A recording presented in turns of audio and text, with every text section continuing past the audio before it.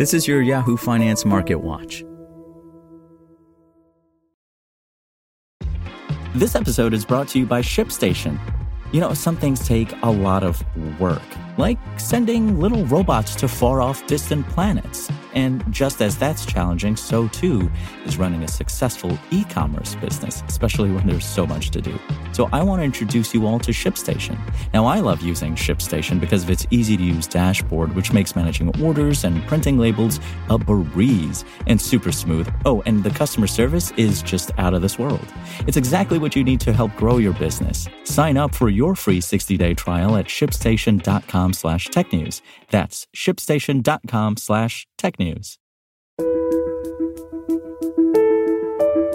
This is Yahoo Finance Daily, a daily update on the top business, finance, and stock market news from around the world. Let's jump into today's stories.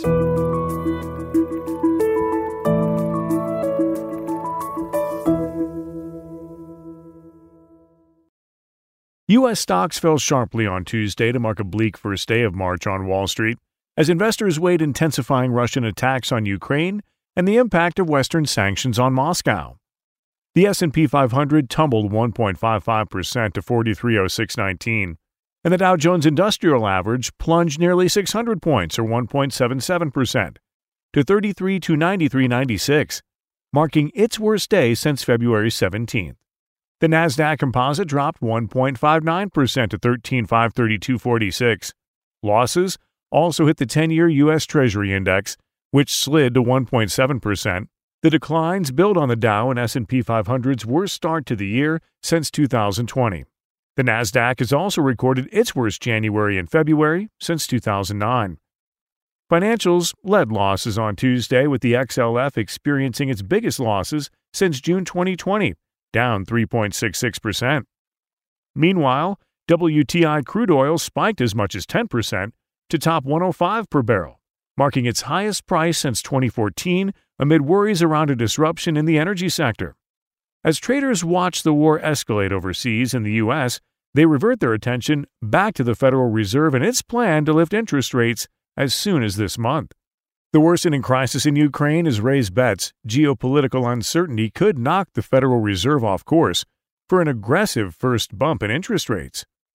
Investors have begun pricing a zero chance of a 50 basis point rate hike in March and minuscule chance of no increase at all. Sky-high inflation prints month over month have previously elevated concerns among market participants that central bank officials will raise short-term borrowing costs more aggressively than expected to mitigate increasing prices, even stoking the possibility of a double interest rate hike of 50 basis points mid-March. But with ambiguity over how the Russia-Ukraine turmoil will pan out and potential economic disruptions, Fed watchers now anticipate the central bank may tread lightly on its rate hike. Federal Reserve Chair Jerome Powell is scheduled to deliver a monetary policy update before the U.S. House Financial Services Committee on Wednesday and appear in front of Senate Banking Committee members Thursday in meetings that could offer hints on the Fed's position ahead of its March 16th policy-setting meeting.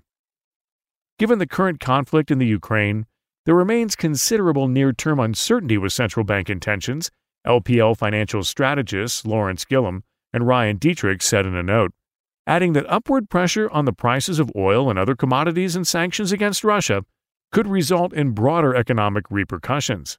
As such, inflationary pressures may remain high, particularly as it relates to gas prices. Still, LPL has priced in a first hike of 25 basis points this month. For now, Russia's economy has been in the limelight this week after a ramp-up on penalties by the U.S. and European allies for its invasion of Ukraine rocked the country's financial system and sent the ruble tumbling 30% on Monday. A trove of multinational companies severing business dealings with the country also mounted to the growing economic pressure on Moscow.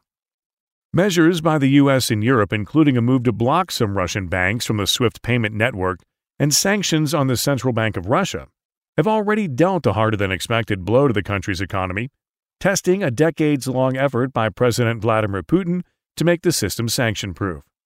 The U.S., European Commission, France, Germany, Italy, UK, and Canada set forth a joint statement Saturday booting select Russian banks from the SWIFT messaging system, a network that works to facilitate trillions of dollars in global transactions. On Monday, The U.S. also barred Americans from conducting business with the Central Bank of the Russian Federation, the National Wealth Fund of the Russian Federations, and the Ministry of Finance of the Russian Federation. Western financial institutions are expected to follow suit, with HSBC curbing its dealings with a docket of Russian banks, including the second-largest VTB. The Russia-Ukraine crisis is going to create enormous pain and hurt to the Russian economy, Virginia Senator Mark Warner told Yahoo Finance Live on Monday. This is a much bigger economic hit than Putin anticipated.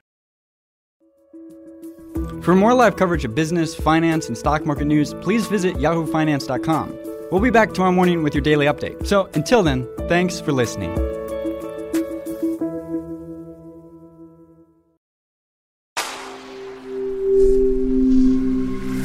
Spoken Layer.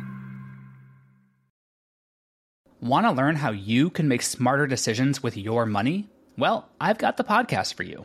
I'm Sean Piles, and I host NerdWallet's Smart Money Podcast. Our show features our team of nerds, personal finance experts in credit cards, banking, investing, and more. And they'll help you make the most of your money while cutting through the clutter and misinformation in today's world of personal finance. You'll get clarity on strategies to help you build your wealth, invest wisely, shop for financial products, and plan for major life events. Listen to NerdWallet's Smart Money Podcast wherever you get your podcasts.